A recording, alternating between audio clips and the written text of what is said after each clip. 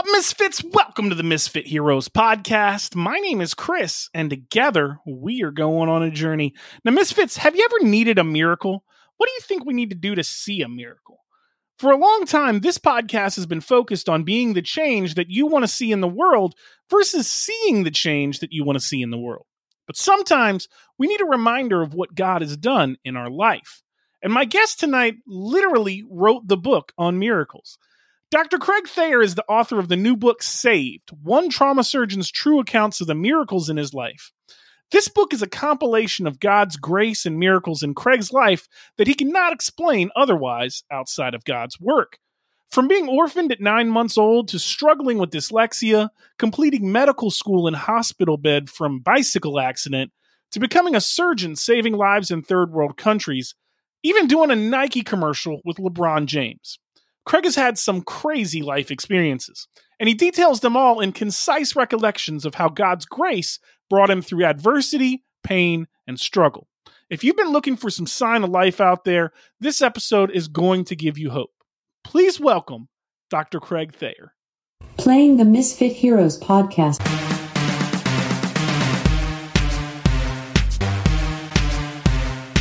All right. Well, Craig, welcome to the podcast. I have read your book, and I think it was a very interesting read, the way that you talk about miracles. And I think we have a lot in common. I think I mentioned this a little earlier to you. You know, I often get pushbacks about how I see God and how I see miracles and sort of the smallest things. And you kind of live that out a little bit. So I'm very excited to talk to you. Welcome to the podcast. How are you doing this morning? I'm doing great. It's an honor to be here, Chris. Thanks. Yeah, no worries. Well, thank you for coming on to the show. You know, as I said, your book, Saved, it deals with miracles and things that have happened in your life, and you provide a lot of examples of that. Let's talk about miracles before we get started talking about your book and everything like that. Have you always been able to sort of see God's work in your life, or is that something that just sort of came to you over time? You really need to stop and look, and then you'll see. So, no, I guess is the real answer. They were probably there. No, I'm sure they're there, but I just wasn't looking until I got older. So, and it's kind of the nature of this book. I mean, it's exactly that. I can look back now at my life and see where these miracles were, and I can see them going forward. So they still occur. Going over the book, I mean, you just have all these crazy situations. I mean, you were, I believe, orphaned as a child, or you were adopted. I want to say around 9 months or something like that. Yes. And you just had a crazy set of circumstances happen in your life. So, you know, let's expand on that a little bit. Was there any particular instance that started making you realize, like, hey, God's got something's happening here? You know, what was the start for you like? I have to say it's my grandmother. So she was the only adult that was there for my adult life. Mm-hmm. So graduation from high school, undergraduate, graduation, medical school, 6-year residency program, starting my own practice. I would take her to about 6 to 8 Sacramento Kings games a year. We'd eat dinner and then go watch the game, and then I'd take her home. So, and she's like, you need to write this book about your life because it would be inspiring and motivational to a lot of people that have gone through this. And so, you know, I've always felt, so that was probably 15 years of her saying you need to do this. But, and then it really became real because it was just, again, signs. So I was at a Grant Cardone 10X leadership business thing, not Christian conference, and hadn't even begun the book. And so, people at this conference were saying, you need, and I don't know why they said this. It's just, you need to be on that stage talking to people and uniting them. And so just, you know, and then we're at a restaurant and, there was a guitarist playing blues, and he came to our table to just chit chat and then invite us to a bar the next night. And at that, one of his friends was there who was writing a book, and that's where the logistics of the book came out. So, you know, it was get hooked up with his editor, who then hooked me up with an app called Rev, R-E-V, that you could just dictate into the phone. And then you, within 5 minutes, have a transcript of what you just said, and you could put it in Word and modify it. So, yeah. So really my grandmother was the source. and really the last miracle as well. So yeah, I dedicated the book to her. She passed away on August 7th of 2021. And through a glitch in moving from California to Georgia, I was able to be there with her and to the end. I was there for the last 2 weeks of her life, living in her house. And the miracles she left behind, which make me smile, because she had this clock that she just adored and it wouldn't work right. And so her and her girl Friday, her housekeeper, who would drive around, took it to a clock shop and they said they couldn't fix it. And then Raina was her housekeeper, told the owner, look, she's dying. And so he fixed it. And so it would chime, 1 for 1 o'clock, although it was off. I think it was 2 for 1. And then at the half hour, it would chime once. She died at 10:31. So she got to hear it chime, that last chime. And I was cleaning her room and I look at the clock and it stopped at 10:31. Oh, wow. And then in her guest bathroom where I would shower and shave and do all those things, there was a stool next to the sink. And I looked down at the stool and there's a book. It's got her reading glasses on it. It's got a bookmark. She clearly is going to come back and finish this book. And the title of the book is Gone Missing. Is that coincidence or is that right? Yeah, intervention? Who knows? But those are the things to look for. You mentioned in the book, very heavily that your grandmother was the inspiration for it and everything like that.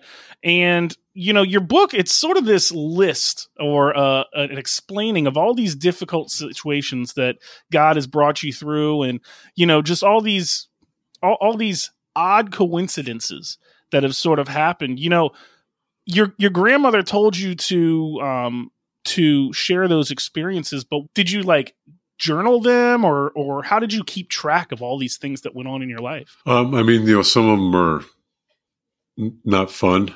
What I call pain to purpose.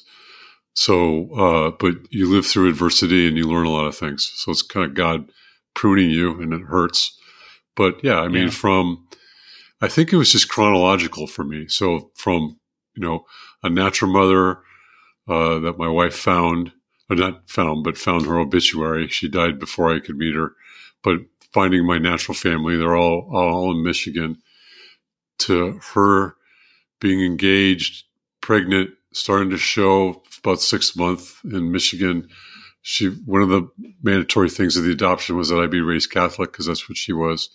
And so the mother who adopted me, who is my mom, was born in Ireland, came over when she was 21, a devout Catholic. So that's one of the first things. It's just, if I were to give a testimony of my coming to Jesus, I would think of, where I began being raised Catholic, but really it was before that, because that my mom moved to California, Monterey, had me, held me for 10 days, and then gave me up for adoption. And back then there weren't foster homes. It was just like an orphanage. So, yeah. So it really begins then. So then it goes to, an experience with my mom and learning that she's alcoholic and going to my first AA meeting with her when I was 11. So kind of creating me as an empath, hearing people's testimonies about, back then AA was very strong in Christianity. Now it's finding a higher power. And then Twisted and Tested my junior year, and then really discovering my purpose in life, I think, my calling. My hands in healing was tutoring some blind students in geometry. They can't see, so how do you teach them what a circle is or parallel lines or, Right. So you had to think in their shoes. They can't see, so they feel. They feel things with their fingers, and so bring in a tennis ball for a sphere. And then I took an anatomy physiology class, and that was it. The human body is amazing. I got to be, because I like to work with my hands, surgeon. So the book is really, I think, easy to remember because of the chronology of things. That made it a lot easier, I think, to remember. And then, but interestingly, when I would dictate it in Rev, when you speak, you don't sound as good as when you write. And right. So I realized, one, I need to clean it up. And then the second is things that I left out. I think just sparking the memory brings on more of the memory. It's interesting how we tend to. I don't know if it's obviously not intentional, but I don't know if it's like our mind sort of trying to determine what information to keep about things in the past and things like that. Because oftentimes the past can be difficult. Yeah. I think physiologically, I think our brain and our minds tend to only have a certain amount of space, or it's like a hard drive. You only got a certain amount of data to keep in there. Yeah, I call it the car lot theory. So you have once you fill the car lot with cars, you're going to have to move something off to move something on. Well, I want to take it back a second to what you were talking about a little bit earlier, the idea of pain over purpose. Can you explain that a little bit? And do you think the pain is necessary with the purpose? Well, I use pain because, most of them are, adverse conditions that weren't comfortable, right? So it's not necessarily physical pain. It's probably more emotional pain but I think, you can't minister unless you've been ministered to. Or you can't, but you're more effective if you're really empathic, like I am. You can put yourself in other people's shoes. And having gone through the death of my mom, the death of my dad, the way they died, the death of my grandmother, a cracked skull sophomore year in college from a bicycle accident, spinal fluid coming out of my ear, and losing 2 weeks in a hospital bed of a 10-week quarter. So you learn about yourself, and you can use that. So I think that's you experience things that some would say is tragic, but you learn from them and you can apply them and you can actually help other people with that knowledge. Well, with that being said, who do you think that this book is for? Like, do you need to have an understanding of Christianity to sort of understand all these things that are going on? Or no, that's the purpose of this book is really, we're lucky as Christians because we believe in Jesus and the resurrection and the eternal life and those things. But really, it's for those non-believers. The last chapter is all about hope. And, so I think it's for really anybody looking for inspiration or motivation or hope or unity in the world. We're all human. We all bleed the same. That's kind of one of my points at the beginning. I get artificially raised on a pedestal because I'm a doc, and I can use that to my advantage. But and I am more trusted because of it. I think it was Ed Milet or somebody commented on some stat that physicians have the highest trust value, so to speak. So,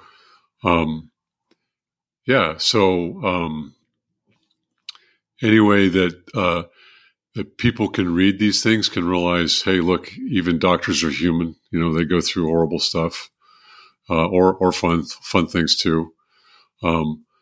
So really, it's anybody. So you mentioned that you are a doctor, you're a surgeon. How common is a faith background in that field? Do you deal with that a lot? And what sort of impact do you think that your relationship with Christ has had on your work? I remember sitting in recovery, the recovery room, and a nurse came up and says, "How can you have faith when you're a scientist?" Because we have to practice the ultimate evidence-based science. If this hasn't been researched, then you don't do that, right? Whatever medication we use, we've studied, we know it's safe and it's efficacious, meaning it works, but it has side effects, and we need to be aware of those. So, in my office, I go on medical mission trips. My wife would make a collage of photos from each trip, and I'd hang them in the exam rooms, and it would open doors. If someone says, "Hey, you do these," and you could tell them that they're Christian, or they would, just by the way they ask the question. So it would open a door for conversation about God. And I remember having a discussion with one patient, and he was a Christian, and he was like, well, if God's purposeful, and basically, things that happen in life, he allows. That said, I said, okay, so let's just say I accidentally cut into your aorta and immense bleeding's happening. I could just sit there and lean back and go, okay, God wants this. And no, not really. Because he gives us free will, right? So he knows what we're going to do before we do it. But then he's testing you because he thinks you know what to do next to take care of that problem. So, But yeah, it's an interesting conundrum. Yeah, well, yeah, I I got kind of caught up on that joke you made, but I mean, yeah, it's totally true. A lot of people, with determinism, so to speak, that people think that, oh, this is all predetermined or whatever. But the free will aspect of it, I think, is one of my favorite parts of having a relationship with God. Because he does know what we're going to do. And, I'm not necessarily, 100% about the test side of it. I think it's just, it's like, if you're doing things for God's glory and seeing it as it's playing out. I think that's one of the crazy benefits or upsides to the book. You've got all these stories in there about either hardships or just, seeing all these events happening and then seeing the outcome of them. I think that's one of the blessings of Christianity, is being able to look back and see where God has impacted your life and how God has impacted your life. I think oftentimes when those things are happening, you can't describe them, and you're like, man, why is all this happening to me? What's going on? Like, it's just one thing after another. But in the end, when you look back, you see that he had his hand in your life at all times. I think that's one of my favorite parts about seeing all the things that were in your book was really fascinating to me. All these, how you tied it all together. Thank you. Yeah. I always, one of my favorite verses is, or chapters is Psalm 23. I shall not want, and he's taking care of me, putting me by quiet waters, not a waterfall or beautiful stream, but quiet, so I can think in a meadow. And then the pronoun changes to, I choose the shadow of the valley of death. So I'm an idiot. I'm going but then he's still right behind me with rod and staff, which is what shepherds use to guide their sheep on a steep hill. So it's comforting. That's the comforting thing, that you, as a Christian, you just know he's there, and he's there to protect you, and he's always there. Well, one of the things that I wanted to talk about, one of my favorite stories from your book was this story with, you had a commercial deal with some basketball players, some professional basketball players as well. Can you delve into that story? I don't want to give away everything out of your book, but I just thought it was kind of fascinating the way things played out. Yeah. Could you tell us a little bit about how that came to pass? Yeah. It's a great question, because I was going through a divorce at the time and separated from my kids, like 1 weekend a month, because I'm a surgeon and didn't have a significant other. I couldn't have them if I was on call, so I can't run off. I'd have to somehow get them over to my ex-wife. And so incredibly depressing. I got to see them at sporting events. And so I just began to question myself and okay, am I really a good athlete? I mean, I grew up playing water polo and swimming. So I got back into the pool, and actually that was saving, because I got to beat up on people and get the aggression out illegally. So, and then just, people told me that I was attractive or whatever. And I'm like, so I looked for an agent and investigated modeling. And one of the jobs that I got was I had to do a video of wanting to be part of a commercial for Nike with LeBron James. It was his very first commercial. He's 18. He didn't go to college. They got him right out of high school. $91 million Nike contract. And it was a 2-day shoot. I did a video kind of dissing Vlade Divac, who is Serbian. And Serbians are huge water polo players, and he had played. So I'm like, calling you out, man. I want you to come to the pool. Show me what you got.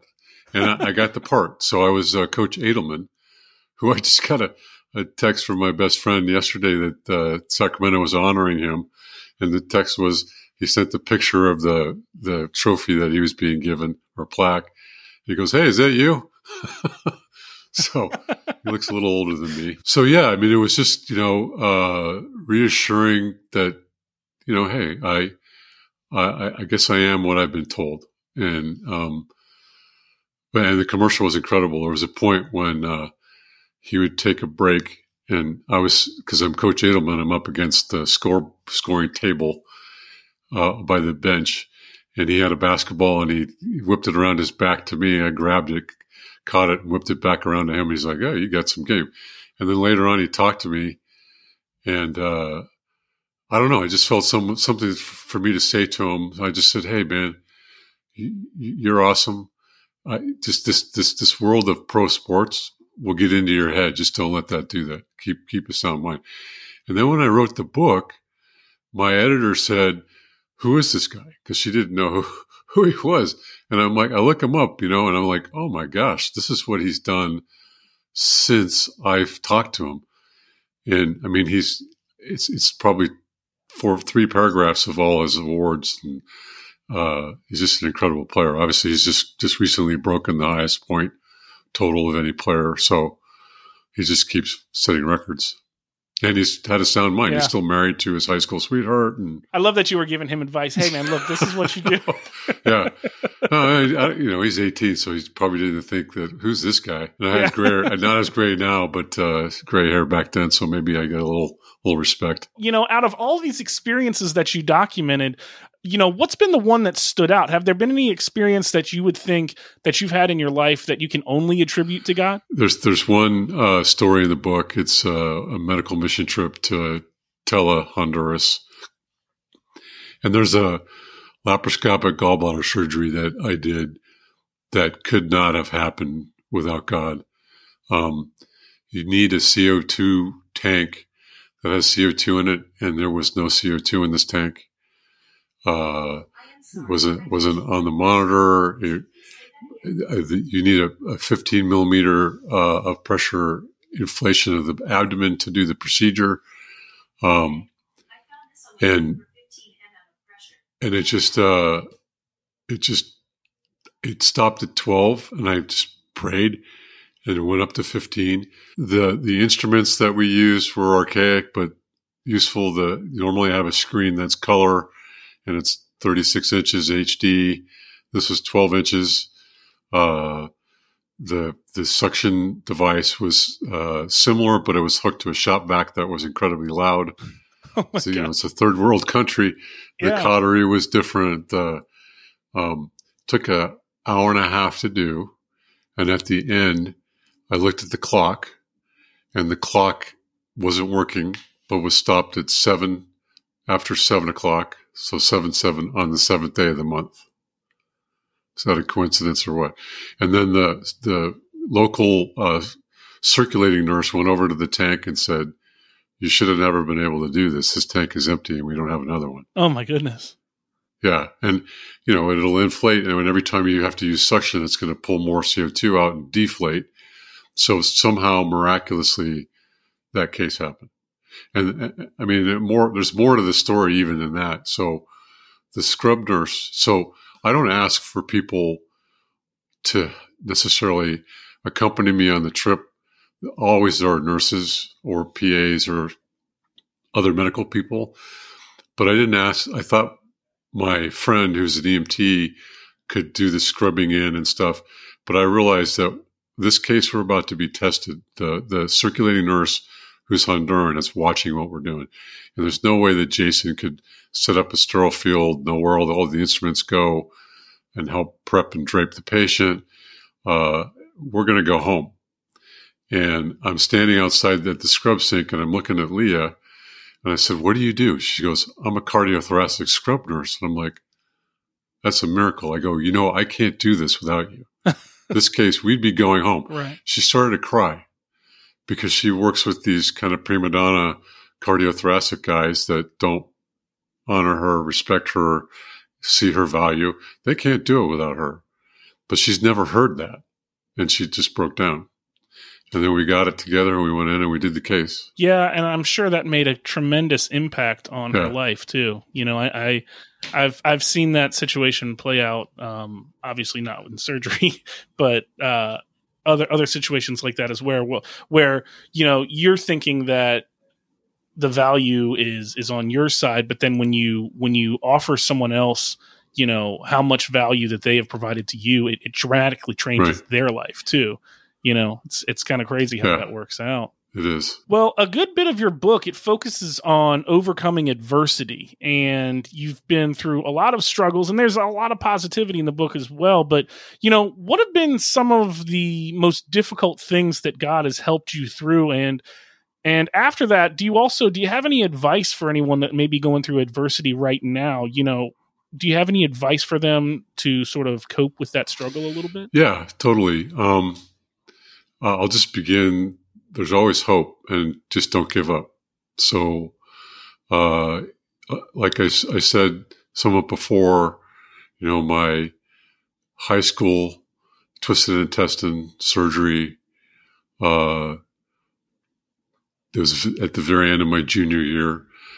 That was a challenge. I did get back and play water polo my senior year, so I was fine. No long-term problem. And then again, freshman year, my mom dying, and my floor saying, all male floor, dorm floor, he won't come back. And I did, and I finished. And then my sophomore year, bicycle accident coming back from bacteriology midterm or lab. And then girl pulls out in front of me, jackknife my wheel, go down, don't hit her, get up, make sure she's okay. Next thing I remember, I'm sitting there in front of an ambulance. I have a lacerated ear. And then go to the health center. They stitch me up, send me home, and I realize I've got some kind of fluid coming out of my ear as I'm studying for my bacteriology midterm the next day. So I call the health center, and it's some grad guy. He has no idea. Oh, I don't know. Is that bad? I don't know. I think so. But so we make an appointment after my midterm the next day, and an x-ray later, I've got a basilar skull fracture. And that spinal fluid coming out of my ear. So I'm in the hospital for 2 weeks. I've got organic chemistry, physics, biochem, bacteriology labs for both. I'm like, this is 18 units. And everybody's going, he ain't going to finish. And if you get off series, you're not going to finish in 4 years. And then junior year, my dad's diagnosed with lung cancer. He dies between junior and senior year. Again, people were saying he won't come back. So I think it's don't give up. There's hope. And look what happens. And that kind of finished with a funny story. So I think I applied to about 20 medical schools. I got 19 thin letters, which means that you're not accepted. Right. I get another one, and it's from UC Davis. And it says, congratulations, you've not been accepted. I'm like, what? So you're on a wait list. So for the summer, I sat there waiting for a phone call. And one day I was waiting for a phone call from my roommate to pick him up from his class. And so I answered the phone, Craig's taxi service, and it was, oh, yes, this is Jane from UC Davis's medical school. Is Craig Thayer there? And I'm like, oh, yeah, let me get him just a second. Same voice. I come back, yeah, you're in. So, just getting in. I was waitlisted, so. That's amazing that you were studying for all that with the skull fracture, and you're studying bacteriology or like, right. How difficult was that, man? It's hard. I mean, because you're thinking, stuff's going to creep up that ear canal into my head. I don't want that. So I've got a picture in the book of my dad who came and visited me. So, and I've got this white patch over my ear. And like a Fu Manchu mustache, triangles. Well, that's insane. I mean, I don't know that I could do that. The thing is, I think what you said about not giving up and that there's always hope and things like that. I think that has to be so difficult to actually believe that, in the moment. But like you said, look what's happened. I mean, I think I was. I'll just say I was lucky. Now I'll say blessed, but. I knew my gifts, my hands, healing people, an empath, and teaching. And so taking those gifts, and then if you can move that to a passion, which I had, and it was clear because once I've lost my parents in med school, there's probably 8% of the students there were there for the wrong reason. Their parents expected them to, or, well, my parents are gone. I don't have to live up to their expectation. And my mom knew kind of what I wanted to do. So my dad definitely knew what I wanted to do. And he kept, every time I'd offer to come home and help, he's like, nope, stay. You got a bigger purpose. So yeah, this reminded me of another miracle with him. Like my junior year, I was in an off-campus dorm with 4 other guys, and there was a phone jack that back in the day when you had to pay for long-distance calls would work, and I'd talk to him for an hour or two each night. And I never got a bill from the dorm room we were in, and I went to the office, and they never got a bill for these calls. So somehow for the whole year, I got to, or half a year, because he was diagnosed halfway through, got to talk to him every night for free. Oh, wow.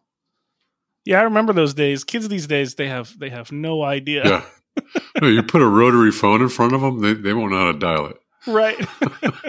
Yeah, we've just got this device that can access the internet at any single time. And then on top of that, we have the gall to complain about how slow it is. It's like it's connecting to towers and like all around the world, you know. But that's funny. Yeah, I remember those days when it was even I went to college in the early 2000s, and it was the same thing. Like you went away to college and then you didn't call your parents. Like there was no talking to parents unless, you know, it was like, I'll see you in 4 months when the semester's over. I need money. That's when you call. Send help. I'm captive. Yeah. Well, you know, I'm very impressed by the way that you've put all these stories together and sort of brought them out in this one sort of long form group of testimonies in your book. You know, one of the things I was interested finding out about you, you know, you mentioned that you've struggled, I want to say, for like 55 years with dyslexia. Writing a book, you've got all these editors giving you notes and all this stuff. I mean, how was having that dyslexia? How did that affect writing your book, and what was your process like a little bit for doing that? Yeah, so that's where the editor really helped me. So it was this app called Rev, and you just basically on your iPhone or any phone, smartphone, you just talk into it, and then you've got a paper version on it that you can load on Word and then convert. And my editor would just clarify things. She wouldn't add any text to it, but like LeBron James, you know, who is he? And adding that whole research page of what all his accomplishments have been personally and athletically.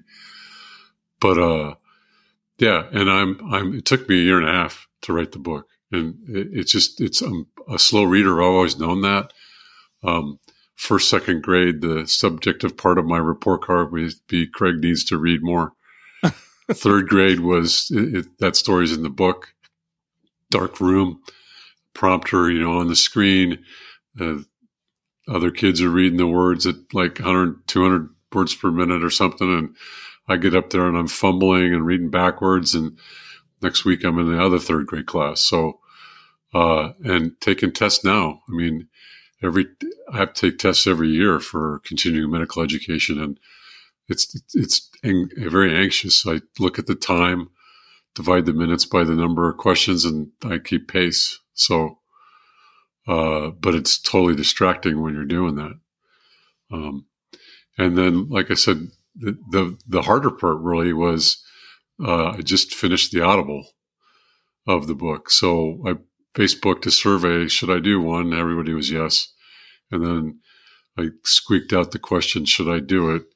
Because people like my voice. And I'm like, 99%. One high school friend of mine said, no, give it to Coyote.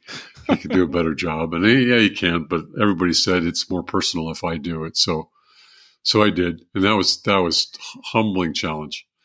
My analogy is like if I had polio and a shrunken right leg, if I'm just walking around every day, I'm fine.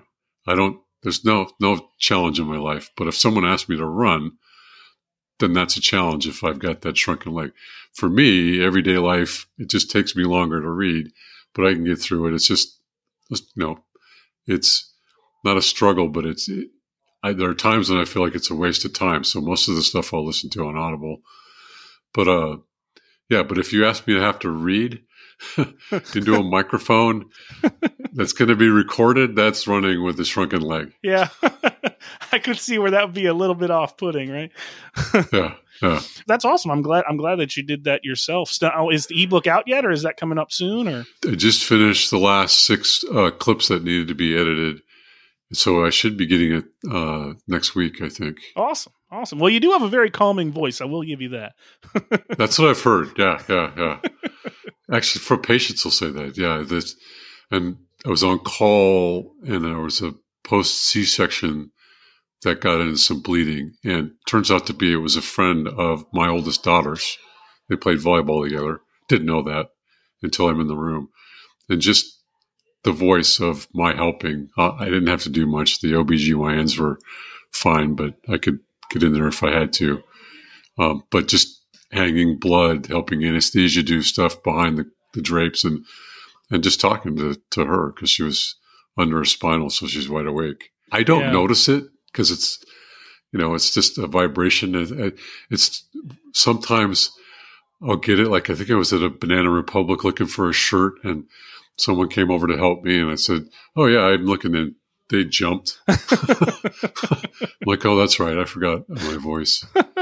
So I want to step away from the book for a second, just a little bit, and I'd love to have a conversation with you about miracles in general, because I think you literally wrote the book on them. Yeah. So, one of the things, it seems now in modern America, at least, we kind of live in this state of emotional and information overload, it seems like. And I was reading Romans 15 the other day, and it talks about signs and wonders and mighty works.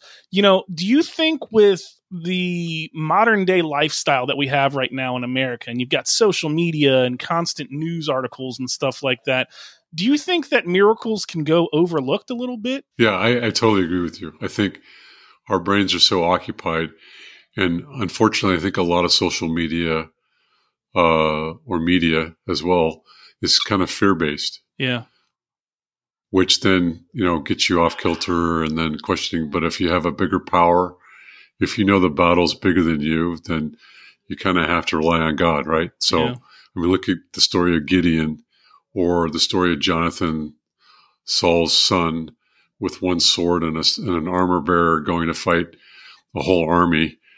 And God steps in, or Gideon, who, I think 3 times, he's a mighty warrior hiding in a wheat threshing barrel with his grapes. And, because every year they come and steal his food from the town, and no, he never does anything about it. So, and now he's going to. So, like I said, when the battle's bigger than you got to turn to something. And for me, it's God. Yeah. But I think we just get so busy. My wife I'm just looking at her nightstand. She's got 6 books on there. I'm like, you're occupying your brain instead of just stopping and looking, right? Yeah. I do this on a backpack trip. Or if you hike, you're just worried about where you put your next foot. So you're always looking down. How often do you stop and look at the nature around you, or the miracles for that matter? And I think the way to find those are just look at the times you've used the word coincidence, lucky, luck, impossible, rare, and then go, okay, let's put God in those. Let's just put the word God in that and see how that pans out. When you think about like biblical miracles, right? I'm thinking of like the parting of the seas, or walking through the desert for 40 days and nights. Like, what do you think, with that being said, what we were just talking about, what do you think a modern miracle may look like? All right. I'll give you one. So I'm in Honduras on a medical mission trip, and I need one of my buddies to set up an area in a schoolyard that's dirt, with classroom doors that open up into the schoolyard, and a gate to get into it. I need an area to examine people. And so he finds this plastic wrap that you use to keep the weeds growing up on landscaping, and winds that around a couple of poles and a 3-legged table. And I forgot to tell him that I need these Ziploc bags from our pharmacy team that have a rising sun, a sun in the middle of the day, and then a sun setting. So it's a way of telling them when to take their medication for pain after I've operated on them. Right. And I forgot. I said, I need these. And I forgot. And I'm in this black plastic room that he's created that's outside. And I'm starting to get a little anxious because I can hear I'm about to see 80 to 100 people in a half a day to then make the list for 4 cases that day and then 40 more to 44 more the next 4 days. We'll do 48 surgeries in 4.5 days. Oh my gosh. And I can feel my blood pressure rising. And I look over at this brick windowsill and there's a roll of these bags with a rubber band around them. I never told anybody about it. Only God could have put those there. Mm. Yeah. And we see those things. There's light on there's a story in the book about light. But those things happen, today. I mean, like something bad happens and God provides. We move. There's a glitch. I'm not working right away. Money's an issue. But my grandmother died. She left me some money. It covers it. So, yeah, I mean, you could say those are coincidences or miracles. But I mean, like I said, if you change those words and you see it enough, you're going to go, yeah, okay, God's here. He's doing stuff. He's taking care of me. If you don't look for that, then you're not going to see him. Well, that's a beautiful thought. I think that fits perfectly. And I think, people can often overlook stuff like that and just, or brush it off and say, oh, that was just some marvel of engineering, or that was just some janitor left those bags there or something like that. But right. when you start to pay attention to these things, it can definitely change your entire mindset and your entire thought process about how things play out. That's fascinating to me. I think it's a really, even, I mean, I'm a Christian outside of my faith. I just find it very interesting to sort of map these coincidences that in the way that you've done it. I think it's very interesting to me. That brief second pause at a stoplight that saved you as some car went flying through a red light, or you pull out of your driveway and about 2 minutes down the road, some voice in your head says, "Oh, I forgot something at the house." You turn around, go back and get it. Those are minis. I've got a funny story. My best friend growing up in high school, his dad worked at the Pentagon, and on 9/11, he was going into work, and when he was waking up, he spilled his coffee on his shirt, right? And when this is 9/11 again, we didn't have cell phones and stuff like that back in the day. Right. So I get woken up in college, my friend freaking out, calling me, "Hey man, my dad, I don't know what to do. My dad's going to this thing or whatever." Turns out after everything's calmed down a little bit, we're able to make calls and everybody checks in with everybody and things like that. His dad was on the ramp at the Pentagon when the plane went in, all because he spilled his coffee and had to go back and change his shirt. I mean, things like that are just mind-boggling. Yeah, they are. You've brought and compiled all these stories together in your book. If someone is looking for evidence of God's work in their life, maybe they don't have that relationship. Maybe they don't, see these things and they're trying to. Do you have any advice or like any type of mindset change that you think somebody that you could offer to them? Like any type of thought about how somebody could start paying attention to these things? Yeah, I think the beginning is just the mindset of it's possible, and then the second is again looking at things in your life that were a coincidence, lucky, another way, and not a. I think it's in the upper 90s, I think, of people that pray, and that's not how many Christians there are, right? So other people without faith or with a different faith pray. One of the things I love to do is write prayers down and put them in a box, kind of like a time capsule. And 6 months, a year down the road, go back and look at those. And you know what? You're going to find they've been answered, not necessarily the way you thought or the way you wanted, but it was answered. Yeah, I mean, this has been a lot of fun, Craig, and yes. I really enjoy the concept of your book. I enjoy talking about instances in people's life like this. I think your book is it's a great sort of, like I said, compilation of just a series of events, and sometimes the explanation for these things, the way you lay them out is really fascinating to me. So I really enjoyed reading your book. Thank and you. Misfits, the book is down in the show notes below. I'll make a link to everybody so you can go buy it, check it out yourself. And you said the audiobook is coming out too soon? Yes. Yeah. I'll do a press release, and then I have a website that it'll be announced on as well. And I also do some reels on Facebook and Instagram. So I'll try and get that out to people that it's coming and when. And it should be on all the Audible platforms. Well, I'm looking forward to that as well. You know, I really appreciate you taking the time to sit down and talk with me. This has been really a fascinating talk, and like I said, I really liked the concept of your book as well. I like reading about things like that, so it was very interesting to me. Thank you. Yeah, definitely. Yeah. So, you know, we're winding down towards the end of the episode. At the end of every episode, I ask all of my guests the same question. It's one question in two parts. And that is, what was the last goal that you completed? And what's the next goal that you want to set for yourself? The recent goal, I think, is it's the book. It's the Audible. Yeah. Just getting that done. I think I did 10 recordings, you know, which is more than most. I think one day the guy who was doing it with me, Chip, great guy. He's like, okay, I think we can knock out these 2 chapters. Is like, I think I got through one. So I had to be, it wasn't more, he said he just did something with, Evander Holyfield, and he's been hit the head so many times that he's almost not, he goes, that was worse. I go, good. I'm not the worst of all time. That's great.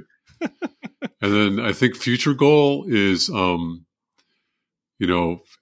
getting on stage to use my gifts, which is hands, healing, empathy, and teaching, and unite people. You know, we're all human. We all bleed the same. This world needs to be better to each other, kindness, and give people hope. Through my stories, basically storytelling and teaching through stories. Well, I definitely think that the stories that you have can definitely provide people some hope.